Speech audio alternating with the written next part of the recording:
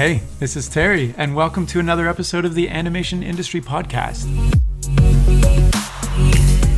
Today's chat is with Vancouver-based Arcana Studio owner and founder Sean O'Reilly, who's going to share the story of how he went from a college teacher to writing his own comic book in his spare time and then traveling around to conventions to try to get it sold, and then the story of how that spiraled into owning his own comic book publishing company, which now has over 300 titles and 5,000 unique characters, which then spiraled into developing a 3D feature film and television production studio, which is currently employing over 50 people. So he's going to share everything he went through to get where he is today, the mindset he uses to make difficult, risky business decisions that lead to bigger things, and how he's been able to become successful based purely upon his own original IPs.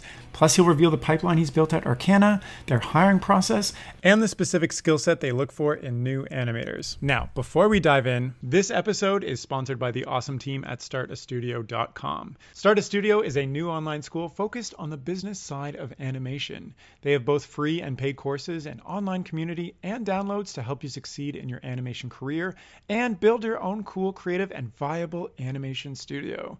All the content is written and presented by experienced animator and studio founder John Draper, and you can use the unique discount code AIP as an animation industry podcast in the checkout to save 20% on their popular Pro Studio Startup course. So whether you're looking to up your freelance game or plan and launch your own animation company, check out startastudio.com. Now let's jump into the chat. Hi, Sean. Thank you so much for coming on the chat. It's wonderful to see how the other side of the country is doing with the mountains in the background in BC. That's awesome. I'm stuck in Toronto here. How are you? Doing good. I mean, as well as one can do during a global pandemic. We're keeping our head up and doing the best we can. Fair enough. Yeah, I want to talk to you about that because you're a studio owner. So, you know, you've been hit in a very interesting way by the pandemic versus some of the animators I talk to. You know, their lives have changed, but yours has changed in a very different way. I want to try to change up the intro a little bit by just, you know, asking, have you learned anything new in the past month from what you're doing or the pandemic or just searching Google or watching anything? For me, I'll say the last 30 days, my focus has been on virtual productions. We are known as a animation studio first and foremost. Started as a comic book publisher, but right now I'm really where we're at now. My vision is to have this as the Arcana Ranch. It's kind of like Skywalker Ranch, and it's a director's retreat. So the plan is we have to get our zoning, and we've applied for zoning. We would build a soundstage here.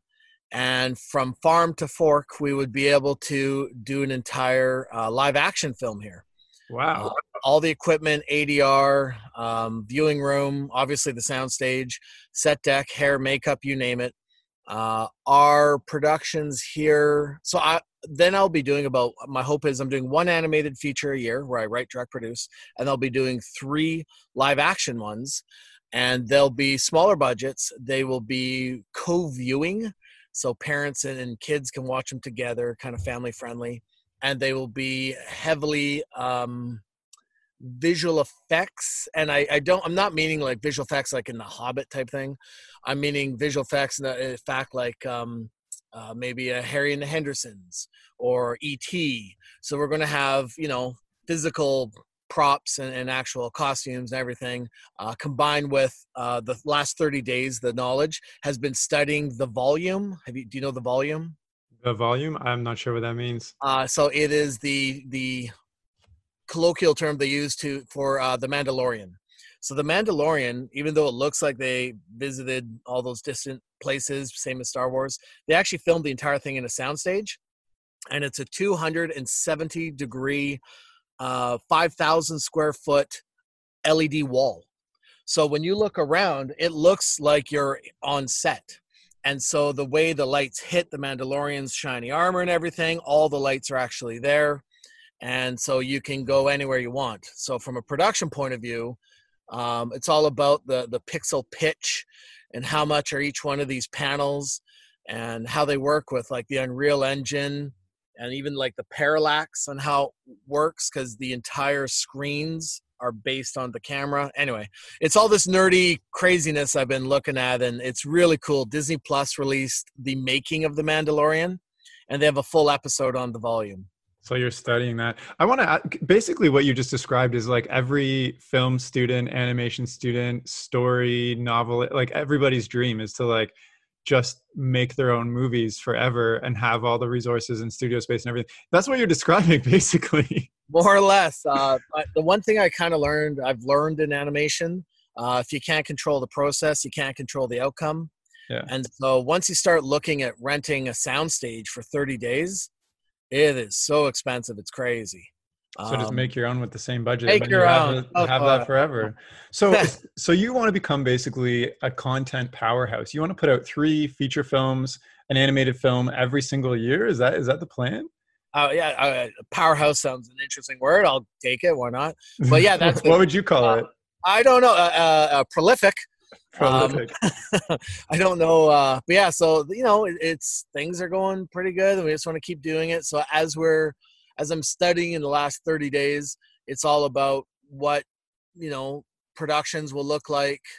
I don't know, during COVID, after COVID. Is there an after COVID? No one even knows anymore. COVID right? forever now at this point. Somewhat. I do believe like things, I don't know if things will ever go back 100%. I don't think Probably not. I mean, if things go back to normal and then you hear about another flu or something coming around, it's easy to shut down everything for a week. Then we have a process in place.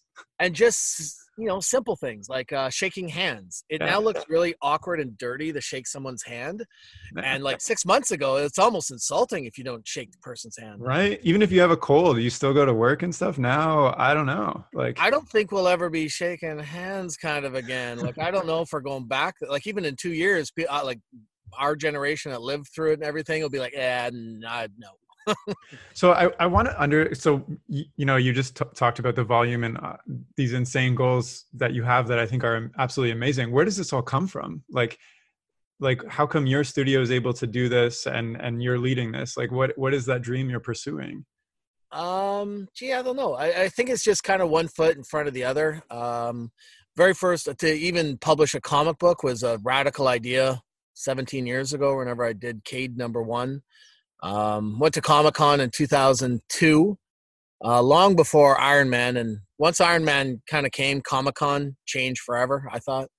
But yeah, I went to Comic-Con, it was big, but nothing like now. I met an artist. I always wanted to do a comic book, which is why I went down there. And then, it was just so small. And I met this guy named Ramses Melendez, who was awesome. He drew the first issue. Then I had to ask people, how do you print? And so now I'm asking people, so when you build a soundstage, like how many pounds do you want on each truss? It's just like, it's the amount of, I don't know, knowledge and Google helps. Yeah. And just asking experts and asking other people, that's kind of been the process, really. Gosh. I mean, because, I have a past career in business. Another thing that comes to mind is like, if you want to talk about this, how are you able to invest so much without, you haven't produced any feature films yet in live action. How are you able to plan and, make this successful? Like, what is your plan to make this go? 2 things for me. So the animation, we've done 8 animated features that we own outright. Arcana owns the copyright. We do our sales in-house. Hi, Jarina. And so we've been in control of our own destiny since the beginning, really, since, even before the movies and stuff. In 2002, we did our own licensing. And by we, I mean me. And then on the first movie, I licensed Pixies. And now we have in-house support to do that. And so the hardest part, to be honest, was securing the land. Yeah. Now this has not even been announced anywhere.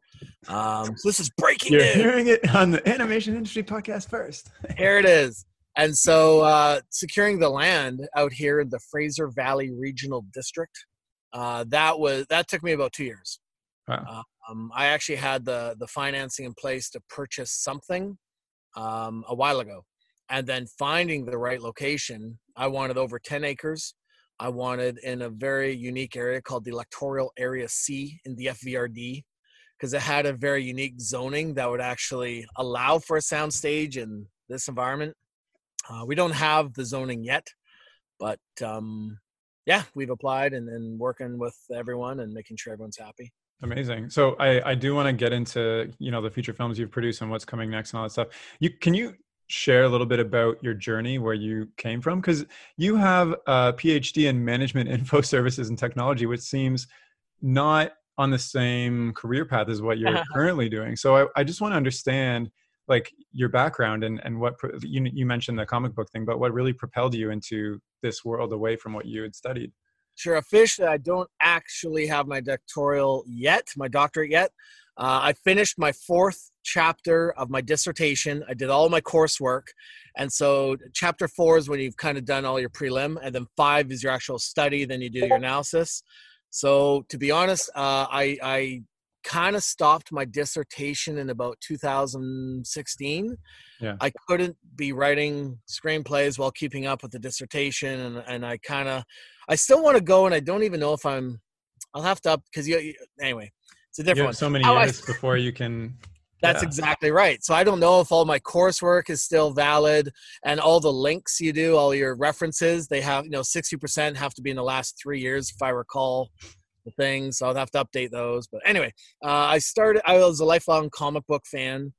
I actually bought my first comic book at a Husky. Do you guys have Huskies? The gas station? Yeah. Yeah. And it's funny. So I tell an American friend, they're like, what's a Husky?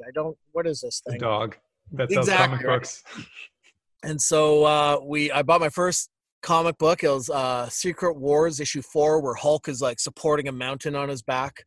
And I just loved it. Like, it was like, oh my gosh, this is the coolest thing ever. And I kept going back to the Husky, and they got comics in, but they're not really known for comics. And then I found a comic book store, lo and behold. And so that was honestly age 7, I think I was. And then I was a very avid comic collector probably till age 18. And like, I'm one of the weirdo diehards where I had, acid-free backboards, and I had everything's bagged and indexed. And then I had on my computer, I would have all the issues I have. And then I started getting into like, what quality are they? Now I know where you're getting your financing from. You gotta right.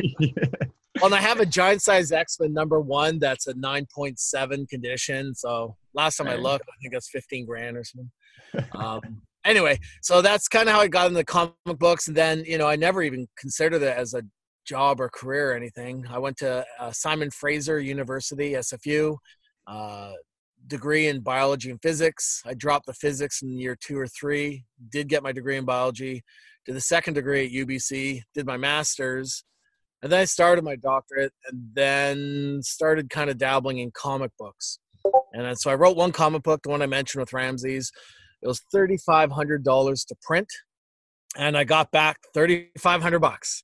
Exactly. And I was like, yes, and I broke even. That's awesome. So I did the second one, broke even-ish, and then we did another one called Ant, and Ant kind of blew up, and it, and by blew up, I think we made maybe 10 grand.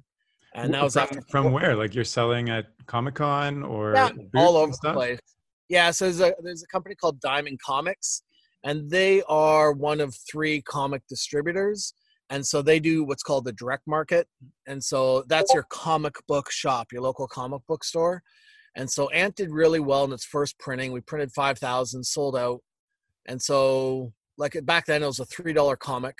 And then Diamond gave us, I think, $1.20. I think to give you 40 cents. So, we grossed probably $6 grand off Ant #1 first printing. Cost was $3,500, make a little bit of money. Then we did a second printing, third printing, fourth printing, went to all the conventions. We had one variant cover on eBay that sold for $100 US. And it was weird because I had like 100 in my basement. So I'm in Florida at a convention, and the cover went crazy. I called my wife. I'm like, okay, we got like 100 in the basement. Don't flood the market, but make sure we always have 2 on eBay. Like, we need to do this. Oh, and it was weird because like after, like, it was a hot comic if you Google it back in 2004. And after all that success and all that online buzz, we made 10 grand, which I'm not complaining about. Yeah. But if that's really the holy grail home run, I was kind of like, publishing's a tough gig. And so back then I started thinking, well, we kind of need movies and comics to film became very popular from, I don't know, 2006 to 2010. It was weird because like I actually was working with Platinum Studios, and so we published Cowboys and Aliens. And so I do love it. I think it was awesome. I got to meet Jon Favreau and I met Harrison Ford, and it was super cool. But I think that was one of the movies people look to that kind of broke the comic to film cycle. Didn't break it, but they reanalyzed. Right. Scott Pilgrim was one. I think they made it for 80 million. People are like, it's not always comic to film. It seemed like the marker was Marvel to film. Yeah. And every time Marvel makes a movie from one of their comic books, seems to be a home run. DC, they released the Joker, absolutely brilliant. They've had some ones that didn't get the return they wanted. So how did you go from, this 10 grand is great, but not a career, to going full-fledged into comic books? So I kept doing the comic books, and then I kept teaching. And so I was a full-time regular high school teacher. So I didn't lose my day job, if you will. And then the comics were always on the side. And like I said, they churned. I never really made money doing it. We did build a library. So Arcana has 300 graphic novels in the library. So we did build a lot of content. And then on Cowboys Aliens, I moved to LA 2007 to 2010. It was about 2.5 years. And the model then was to just take your intellectual property, you package it with an agent or a manager or by yourself, and then you run around town, Hollywood.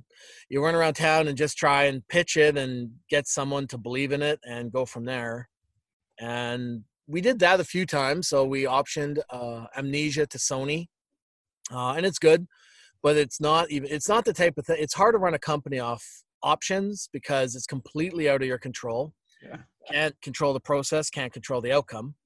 It's completely out of your control, and it's not, unless it gets acquired, it's not like a salary. Like you can't make enough money to kind of live off of it.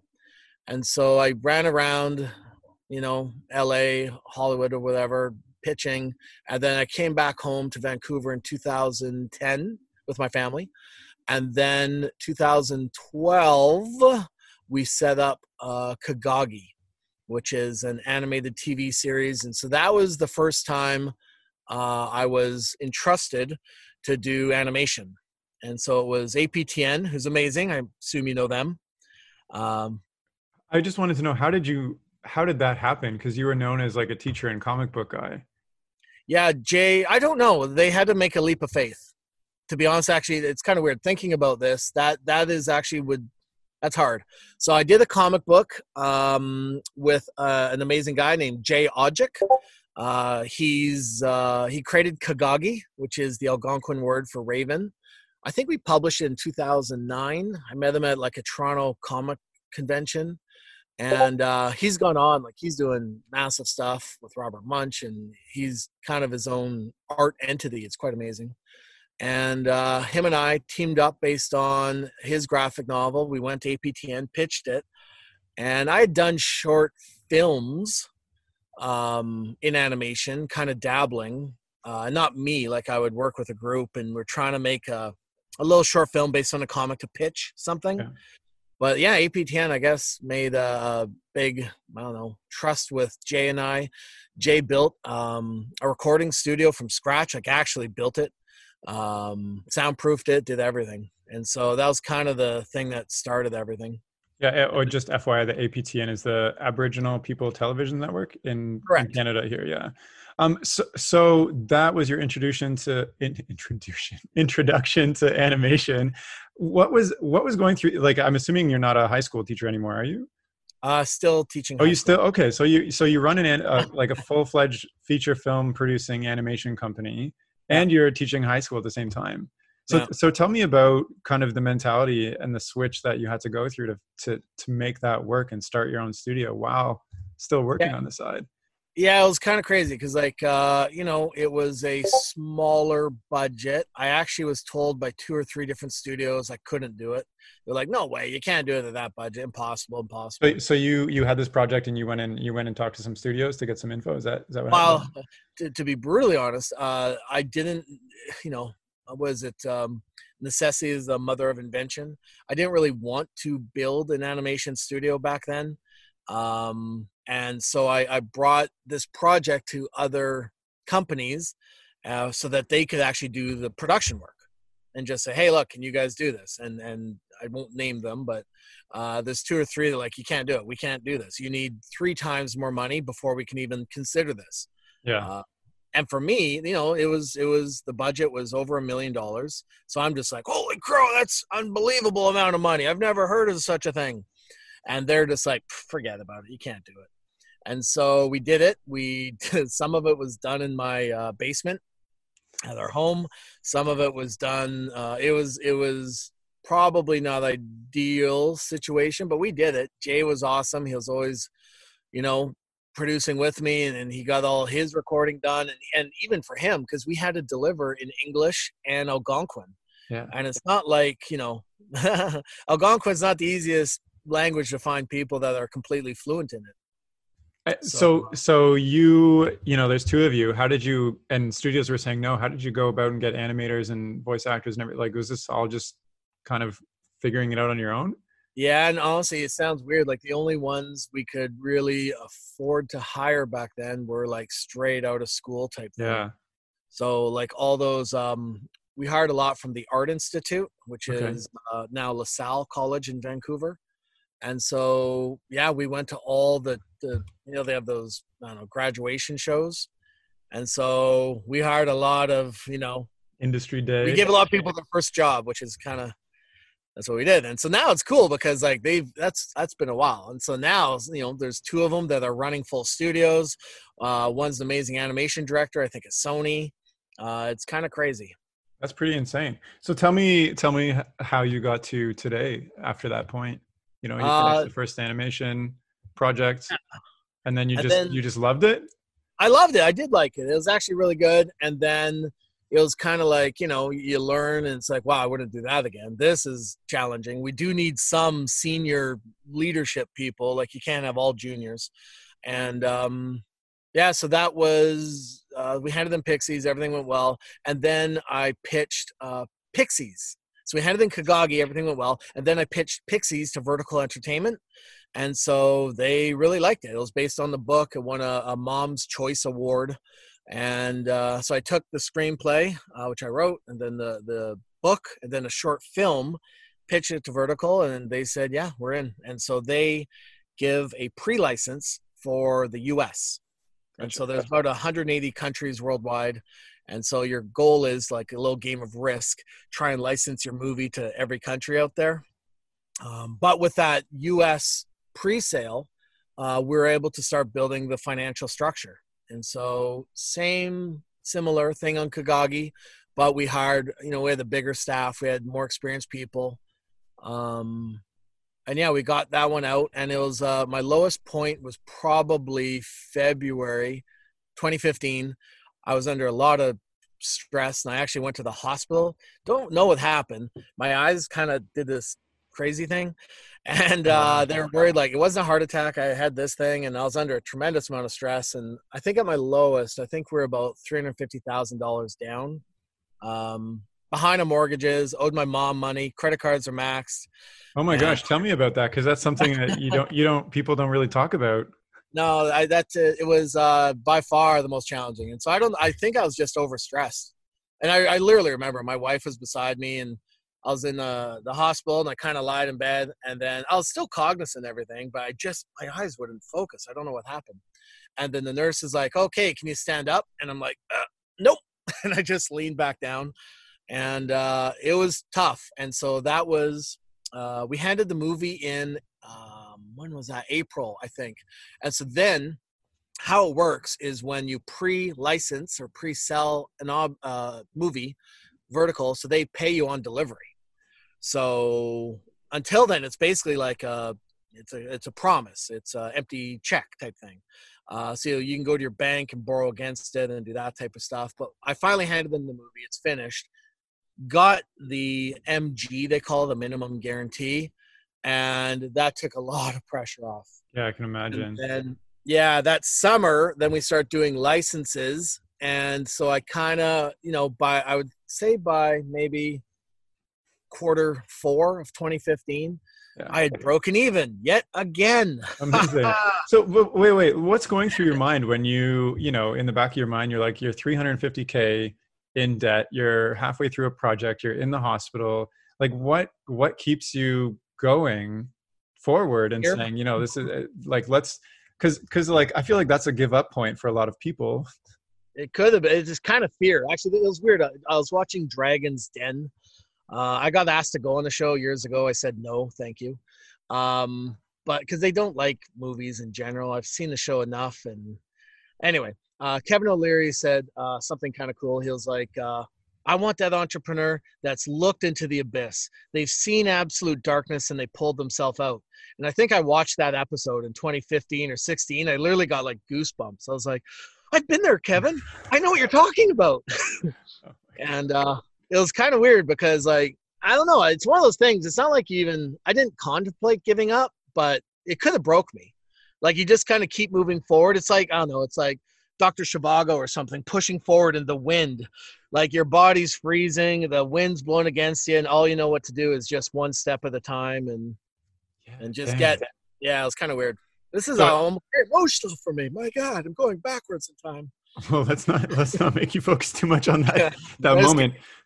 So can you tell me about a Cloud9 experience then throughout this process of working on films as the there's been a opposite? Like, bunch. The most recent, we're on the cover of Animation Magazine this month. For me, it felt kind of cool because, like, I've done 8 movies and they're all very indie. yeah, So, you know, everyone's like, well, where do I find it? And they're on Crave TV. They're on, you know, in the US, Vertical has got Pixies on Teletoon in Canada. So, I mean, they're out there. And I think what the Animation Magazine Cloud9 was for me, it was kind of like, oh, cool, we got some eyeballs. Because right now my goal is to kind of have an animated feature film that gets eyeballs. yeah. And so Heroes of the Golden Mask is by far the one I think will be the most viewed. And so that was the one on Animation Magazine. And this is written and directed by you as well? Yeah, so actually the writers, it's Brian and Jim, and I am directing and producing. So I ended up writing a bunch. I don't know if we'll get a credit. If I will, I don't even care. My goal is to get this thing at the highest level possible. And yeah, we'll be delivering that Q1 2021. So you've made 8 films at this point, and like from my perspective, animation is becoming super competitive. You know, studios are popping up every day, but also streaming services like Amazon Prime or whatever are like just, you know, taking in pitches all the time. What is your strategy when you develop something like Heroes of the Golden Mask? Like you said, you want eyeballs, but like, are you trying to hit on a certain demographic? Are you trying to tell like a new type of story? Pixies, you know, you found a successful book already and turned that into a script. Like, what is the strategy now that you've been through the abyss and you've come up and you're like, okay, I've learned a lot. Now I want to make things work and get eyeballs. Yeah, so I mean, it used to be, 6 months ago, eyeballs meant theatrical release. Last year, Wonder Park came out, kind of an independent animated feature. It had Paramount and Nickelodeon behind it, so it's not completely independent. I think for now, in this new shift since COVID, there's a great movie released a couple weeks ago called Animal Crackers.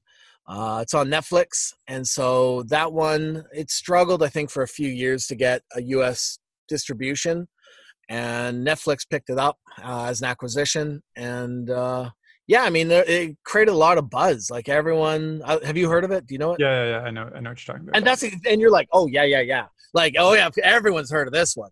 And I don't know what that magic is because you know, Willowbees did fantastic. That was released, I think, the next big one. Maybe it's the marketing dollars. I'm not totally sure. And sometimes these things go viral. And that was like every animation magazine picked it up at the same time. From my perspective, that's how I heard of it. And like Facebook groups and like everybody was talking about it. Right. So at the beginning, before Pixies, my goal was to try and make Hoodwinked. Independent animated feature, grossed 100 million at the box office. And forget crazy. The money. It's just everyone knows Hoodwinked. It was like everyone knew it. And so that was kind of my goal. And after the 8th film, there's a funny little saying, Dr. Phil, I keep quoting people now. Dr. Phil says, keep doing what you do, you keep getting what you get.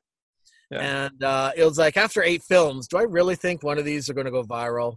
It's kind of like, I've skipped this rope 8 times. We're building a good business. Everyone's employed. Everything's going well. But I don't think one of these are going to blow up. So then the strategy is basically bigger budgets, higher quality. We're up to 65 employees now. Oh, All wow. working from All home. full time? Yeah, and That's they're all insane. working from home. And you're not even full time. You're still No. teaching. So But- so right now I'm at the transition. I have to decide what's happening September, and Oh, wow. I was Okay. kind of on the fence anyway. And now all of a sudden, like I'm a little, like I have 4 kids, and as of today, a school teacher, and I'm still kind of freaked out for what COVID's going to look like once schools fully open. Right. And when do schools open in Ontario? They're earlier, I think. I don't have kids, so I don't actually know, but it's All right. coming soon. It's coming soon. And so Vancouver British Columbia just announced that schools are not all opening on September 4th or whatever it is. Yeah. I know a lot of the states, like Georgia, opened in August, and but that's kind of my fear. So anyway, we're up to 65 people. I was in Bordeaux, France for Cartoon Movie. Have you heard of Cartoon Movie? No, cartoon movie? Whoa. Okay, for anyone that's interested in animation, I have to say, if you're wanting to pitch your animated movie, Cartoon Movie is the best thing I've ever been to. So it's a Bordeaux, conference. France. It's a conference, but it's completely upside down from anything I've ever experienced. And I've been to everything: Hong Kong Film Mart, MIPCOM, MIP TV, MIP Cancun, Cannes Film Festival, Berlinale, AFM. Like, I've been to every one. This one is held right on the lake, absolutely gorgeous, Bordeaux, France. And then the creators on stage. So the person pitching their movie is on stage, and everyone in the audience is either a buyer, broadcaster. You have Disney, you have Netflix, you have everyone in the audience hearing one pitch. And Oh, wow. It's very efficient. Yeah. And so I've been a judge the last 2 years. And so the winner gets like a monetary prize, whoever does the best pitch. And so I fill out these little cards and everything. And this year I was the keynote speaker. Oh, wow. Which Look at it you. was kind of cool. So they flew me to Bordeaux. My wife and I did a wine tour on the Monday. This must be March 4th. And then the conference is on the 5th, 6th, 7th. And then like 8 o'clock at night on the Monday, they're like, hey, can you be the keynote speaker? You mean like tomorrow? Yeah, at noon. I got like 16 hours. And I was planning on sleeping tonight. So I did it. I think it went okay. And then that's right when COVID started taking its claws in. Day 1 of the conference, I met people and they're all over the planet, like Denmark and everything. This one guy's like, it's going to be a cold day in hell before I stop shaking someone's hand. I shook his hand. And that's kind of some of the attitudes on Tuesday. Tuesday starts changing. Wednesday, everyone's kind of doing the elbow thing. Thursday, everyone's a complete germaphobe. They're handing over this. They won't do anything like this. I just have never. And then, so I came home. I was supposed to go to London for a London, Vancouver animation exchange. And I actually ended up canceling. And that was on the Saturday. And then 1 week later, I think it was Friday the 13th, Trudeau basically is like, okay, airlines are shutting down. Yeah. And so I get back to Vancouver 4 days before all the airlines shut down, 5 days. And then all of a sudden now we have employees starting. We had one person, I won't mention his name, on the floor. Like, he completely went crazy. He's like, there's women and children dying. This is not right. I'm like, shh, it's okay. Calm down. And he started freaking people out. And then, so we got people working from home. And then there was bottlenecks in our VPN. Well, one, we had to set up a VPN. We never had one.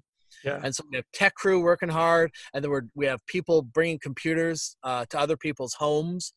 And then we had bottlenecks in our VPN, and then we had to upgrade our internet to TELUS.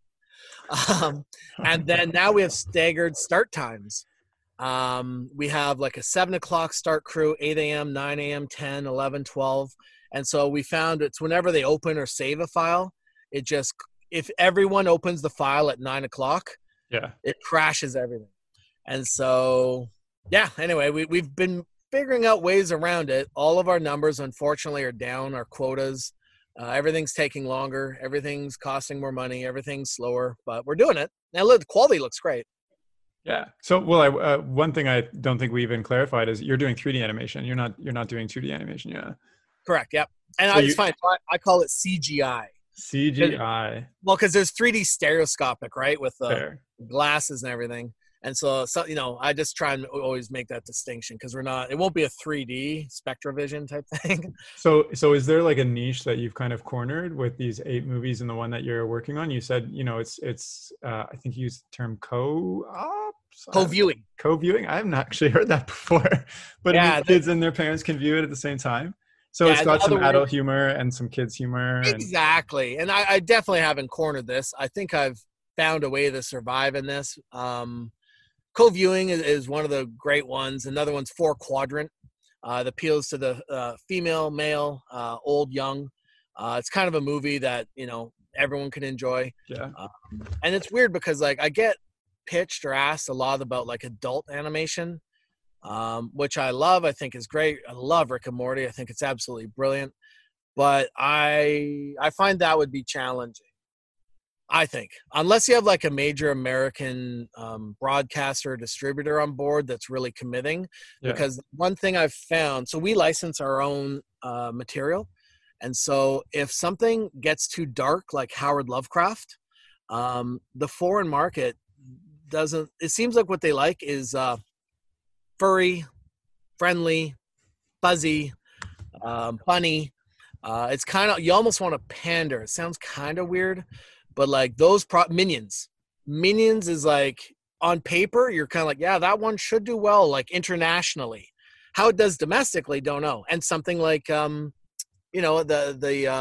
Arctic Dogs came out last year. Right. Yeah. Didn't do well in the U.S. theatrical. I bet you it actually did quite well in foreign markets. I do think it would do quite. I don't know their numbers or anything, but that seems like a project that would tick all those boxes as well. That's so okay. So you're developing cute, family friendly, fun movies. Yeah, that's awesome. So I guess let's talk about like how you've built the studio. So you said 65 people are now working for you, which is insane. So you've got pretty much every department out of that, I assume. How do you bring somebody, like, are you still involved in like the hiring process for like new animators or whatnot in Vancouver? So what is it that you look for in somebody that you want to bring on this team? Because it sounds like you're building something really special with this ranch and specifically feature films. You don't do commercial projects or shorts or TV? No, we haven't done shorts. Series, we are in co-production with Gasolina on a series called My Brother the Monster. Okay. And so that got a big funding from IMCINE, which is kind of the Mexican CMF. And so it's an official Canadian-Mexican co-production. So that series we're doing, but I've never done shorts or commercials. We have yet to do a work for hire. I'm not opposed to it. So work for hire is like Bardell, awesome animation studio, also in Vancouver. I don't know what their numbers are at. At one point, I think they're at 700 people. I think they're at 400 or 500 now. I don't even know. But like, so what will happen is Rick and Morty is actually done in Vancouver. The animation, how much I don't know, but definitely some of it. Yeah. And so that's a work for hire. So Bardell doesn't own Rick and Morty. They work on it and they get paid to work on it. And so from a entrepreneur business point of view, it's probably a easier model. Yeah, most studios here in Canada are set up that way, especially in Toronto. I think it's actually really impressive and amazing that you develop your own IPs. That's something that is also very rare from what I've heard. Not many studios kind of do the work for hire and then on the side develop a couple IPs that they have. But you're just doing only that, and it goes back to the Dr. Phil quote, I guess. Keep doing what you're doing, and you keep getting what you're getting. But talking about hiring, like, what kind of person do you want to bring on the team? Because it sounds like, maybe correct me if I'm wrong, but there's a lot of opportunity to maybe influence the production once you're working on this team, because it is something you're developing too. So our production manager, Brady Keeler, is instrumental in the hiring process. And it's not so it's weird because like I don't really do the hiring per se. I mean, obviously I'm the one that gives the final approval. But like, for example, I think we have about 18 people in our animation department. And so our animation director, Skylar Zur, we will make sure we have a balance of, senior, mid, junior animators. And so we kind of want that mix. And so right now we're doing good. Our numbers are a little light per week, our quotas. But what we would probably want next would either be a mid or a senior.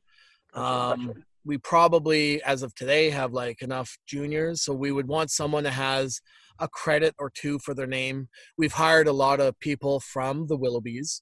I think Braun is opening up Braun Digital now.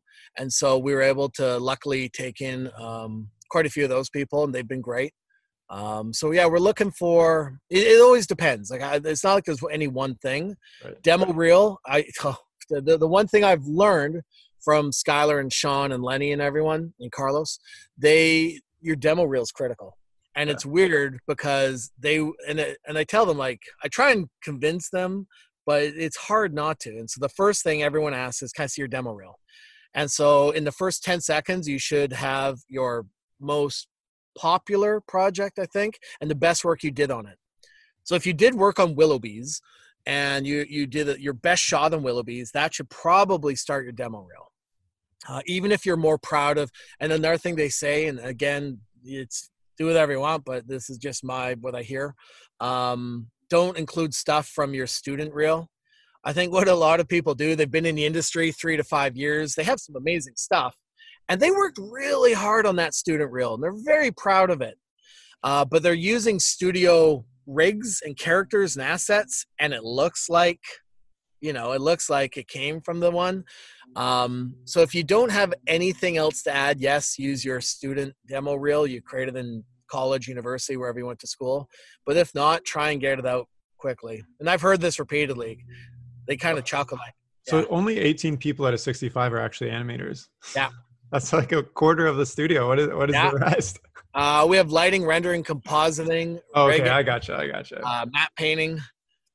We have, I think, 6 office staff. Like Brady is one of the 6. And the numbers always change. So right now, we will be hiring more animators. We're waiting on 2 more voices. So the entire movie is recorded. We can't hit full throttle. I was actually hoping in getting the second last voice. What day is today? Wednesday? Yeah. I was hoping. We haven't even announced it yet. I don't even know I think the contract's done. But I was hoping I'm recording him this week. And so the other one, we're going to record either Monday or Tuesday next week. So once we get all the voices 100% locked, then we'll probably hire another, 7 to 10. Oh, wow. And it's just a numbers game. So our quota, boy, I'm telling everything. Tell me everything. I'm going to start a competing studio called Terry Canna Studios. I love it. Our quota for animation right now is 10 seconds a week. Okay. And so that is, when you talk to people, I've now talked to enough people, it's aggressive, but it's still theatrical. There's a lot of studios there's one studio in Vancouver, their quota is 40 seconds a week, and it makes for some rough television. 20 seconds is like, oh, you're killing me. Movies, we're aiming for 10. To be brutally honest, we're hitting about 5. Okay. How much is COVID? Don't know. So all of a sudden I'm now like looking at our, so if we've based everything on a budget of 10 seconds and time on 10 seconds, but we're doing 5, doesn't take a mathematician to know you're twice as expensive and twice as long. Right now, that's why we'll probably be hiring, I would say at the most another dozen, just to ensure we hit all of our animation deadlines. That's kind of, to bring in a dozen people on top of 65, that's a big impact. Tell me about the kind of culture that you're building at the studio. On one hand, you're teaching little kids every single day. I'm sure that's a very different atmosphere. And on the other hand, you've got professional animators and riggers and lighters and stuff. So what is the studio culture you're kind of aiming to get at? It's funny because there's a couple times I talk to Brady and I'm like, oh man, I got to crush the teacher in me. Because it's kind of my nature to, supportive and how can I help you? I notice you're not hitting your quota. Is there anything I can do to help you? And I don't think that would be the approach at some other animation studios. It would be kind of like, get out of here. Yeah, so the atmosphere, the one thing I've had to do over the last so Gary has been with the company from the beginning, 10 years. I think Gary Ewan has been employed with us, which is awesome. One of the things I've found challenging a couple of years ago was retention. We had this other studio pick up a project, a work for hire. And so the hard part about doing a work for hire, they'll get the project from Netflix. It's a series and they got the contract, they have the money, and now they got to find all the people. So one of the studios came into my studio and they just basically said, what's Sean paying you? And right across the board, they're like, we'll pay you 20% more, 20% more, 20% more. And it was like a flu that went through our studio. We lost, I think, 6 people in about a week. Oh, wow. And I knew who it was. And I was like, makes my job so difficult. So one of the things we changed, going back to the culture, we have the highest extended medical and dental provided by Blue Cross in the country. Wow. Blue Cross does not give higher extended dental than we've offered. So that was one thing. We also offer paid vacation. I'm sure they exist. I don't know of another animation studio that does that. Because most of them, like once you start learning, a lot of people work 3 to 6 month contracts for a career. Yeah. Sometimes they get a 1-year contract. A 2-year contract's almost unheard of. But they're always contract to contract to contract to contract, and that's how they start thinking.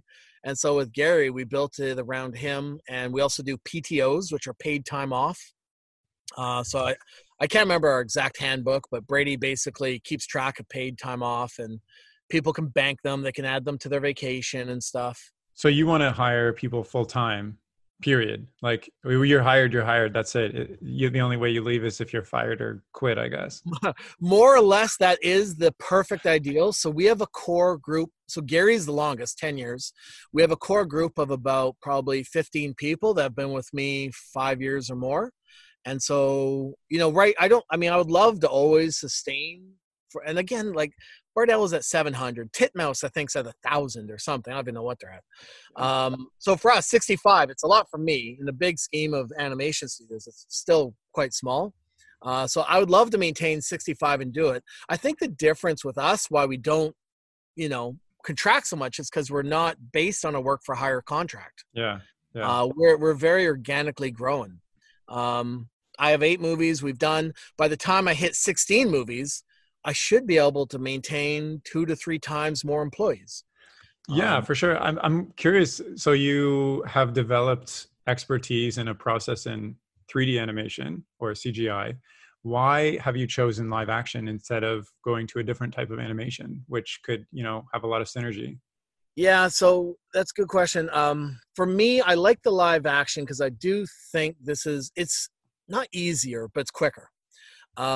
Just like for us to create one character, it takes 3 different departments about 5 weeks, 6 weeks, maybe even more, really, because you have to create the geometry, then you have to do the surfacing, then you have to have a hair pass, then you have to have a rigging pass. So it's got to touch all these different people. It takes a while and it costs a fair bit of money. And so when I'm doing a screenplay and writing it, I'm very cognizant of how many characters are in the movie.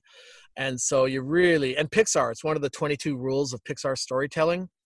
And I love it because creatively they're like, well, Pixar believes have less characters because you get more time with them and you get more moments with them. Wearing the producer hat, it also costs less. Yeah. So it's kind of a nice double-edged sword that works both ways. And so, yeah, the 2D one, I've partnered with Gasolina, My Brother the Monster, which will be 2D. They're using Toon Boom Harmony. And so I don't want to build the pipeline and find a whole new group of people. Live action, the way things are going with, real-time rendering, Unreal, the volume where you have the LED monitors behind you, I think it'll actually be an easier transition with our existing team to go into live action than to go into 2D. 2D is a completely different beast. Different software, different pipeline, different animators, different artists. So yeah, that's kind of the goal. And we have an amazing, our head of lighting, Toby Gaines. Like he worked on Spider-Man Far From Home, Spider-Man Homecoming, and he's doing the lighting on masks. And so he actually goes, I'm probably even more comfortable in live action than I am in animation. And he's A plus on both. So having someone like that where I can pull him for a day or a couple days and just help me set up a shot or something in live action, that's kind of where my head's at. You are very business minded, which maybe leads me to one of my last questions, which is, if I'm starting up a studio maybe in Toronto, maybe in Vancouver, wherever, what is kind of the mentality that you've had that has led you to approach problems with a successful outcome? Because you went through all these hardships, but also it sounds like you're going full steam ahead right now and seeing some success. So what is that kind of mentality that's led you to successfully problem solve? And you honestly just almost answered it. For me, it's problem solving. It really is. Every day I am dealt with, I don't even know, 1 to 20 problems. Some are small, some are big. I think just being an entrepreneur, whether you're an animation studio or not, being underfunded, not having money, that's a problem. How do you solve it? We've done mortgages with BDC, Business Development Canada. It's how I got our very first studio. I didn't have a studio until 2000, I can't remember, 16. Even during Pixies, we basically kind of either worked from my home. I had this very small place we rented. It was terrible. We had Mattel visit us, and they were very underwhelmed, to say the least. But yeah, so I think it's just problem solving. I think that goes for any entrepreneur. Like, I'm behind schedule. Well, what do? I need better, more experienced staff that are more technical. What do? You can train them. You can find other ones. You can replace them. You can do whatever you need to do. I think the hardest one is, it probably is, honestly, problem solving. It's always a problem solve. How have you handled having a family throughout all this too? Because you packed up and moved to Florida, you moved back here, you're traveling around the world, you were in debt, you mortgaged your house, you now are building a ranch. Yeah, my wife is a saint. And there are times, like, I think this thing, I don't know, it's kind of weird we started with that. That wasn't really my plug or anything. There are times I literally ask her, have I gone too far? Like, is this crazy? I think I'm nuts. I do that probably every week or two. I kind of have like a minor panic attack, and I'm like, this makes sense, right? And asked Brady the same thing. I asked him last week. I'm like, am I crazy? Like, this should work, right? And yeah, my family's been amazing. Wife has been super supportive. She's my business partner. So she does like payroll, insurance, legal stuff that we don't give to our lawyers. But she's kind of the boring behind the work, function of it. I usually am the tip of the spear for the creative. Brady has been absolutely instrumental. He's come in and taken a lot of the production work. And we like I said, Jarena does our sales. Lauren, she's a head of development. She's relatively a new hire, I think 3-4 months ago. And it's weird because when you hire new people in COVID, I think we have maybe 15 to 20 on staff I've never met before. Oh, yeah. And so I go to our own website and look on the people, and I'm like, I couldn't even, like, by face, I don't know who they are. There's a guy named Jesus. He's awesome. He's the head of our visual effects. I've seen his picture once, and it's weird because we talk, I don't know, every day, every second day. And well, I don't know if I could recognize him. Tell him to turn on that camera when you right. We got to do more zooming. So tell me, you just shared kind of the story of how everything came to be, what you're working on, these big dreams. What is that thing that underlying fuel that makes you excited to wake up and work on this stuff? I think I like creation. I like creating things. I like creating stories. I like creating characters. I like building. If I, and it's weird because, like, I think had I not been a producer producing, building animation, I would need to do something. I think there's some part of me that just, I want to create things. I want to, like, if I suck at carving, but if ever I somehow in an earlier life became a carver, I would be that mad obsessive carver that would have like 50 different carvings on my front lawn type thing. Oh no. Yeah, it's just, and that's why I like developing, this property. I like producing movies. I like producing TV series. I just like watching things come to life. It's cool to have an idea and have it tangible. Oh, and I love 3D printing. Like, that's kind of my new jam. We take these characters that we've made, and all of a sudden you can print them. You can hold like a toy statue thing. Get into stop motion then. You can 3D print all your characters. Oh boy, my wife will probably kill you. But yes, I think that would work out amazing. Nice. Well, is there anything else you want to share as we kind of wrap up, or anything we didn't cover that you wanted to talk about? No, this has been awesome. It's weird because I think the second, third podcast I've done in the last month or two, and I've actually never done a podcast before. This is super fun. I actually thoroughly enjoy it. My fear is, I guess, one of these things I say are going to come back to bite me in the ass or something. I don't think so. Because I'm very honest and I'm just very free flowing. No, if anything, you've made me want to come and work there on this ranch and get full benefits. And hey, we should. Let's do it, 100%. Yeah, I think the Heroes of the Golden Mask. We have Christopher Plummer that just got announced in Animation Magazine as one of the voices. Ron Perlman's another voice. We have an amazing cast we'll be announcing soon. We also did a short film we released at Virtual Comic Con called Miskatonic. And so it's when Howard Lovecraft, young H.P. Lovecraft, goes to Miskatonic to learn about the dark arts, where Hogwarts meets Harvard. Nice. The other short film one is Ultra Duck. Yes, so we just did a short film with Ultra Duck. And so right now it's weird because like during COVID, I don't want to necessarily pitch things because I'm worried it won't always be the best foot forward. You'll have an executive at Netflix, like, looking at someone's material, their kids running around in the background. It was not good. As opposed to like getting secured time with them and putting your best foot forward. So I have this weird internal debate. Do I go out now? Do I wait? But Ultra Duck is another one that looks A+. Nice. You can try it now and see what happens and then take it from there, I guess. Fair enough.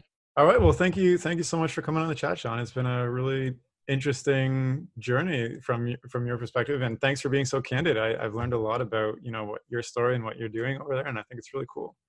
Awesome. Well, thank you for your time. Thank you everything, and I'd love to do this again. Thank you. Yeah, and if you're listening, you can follow Sean and Arcana by going to their website or Twitter at Arcana Studio, and I'll include those links in the description of this podcast. And that's all for now. So thanks so much for listening. Okay, bye.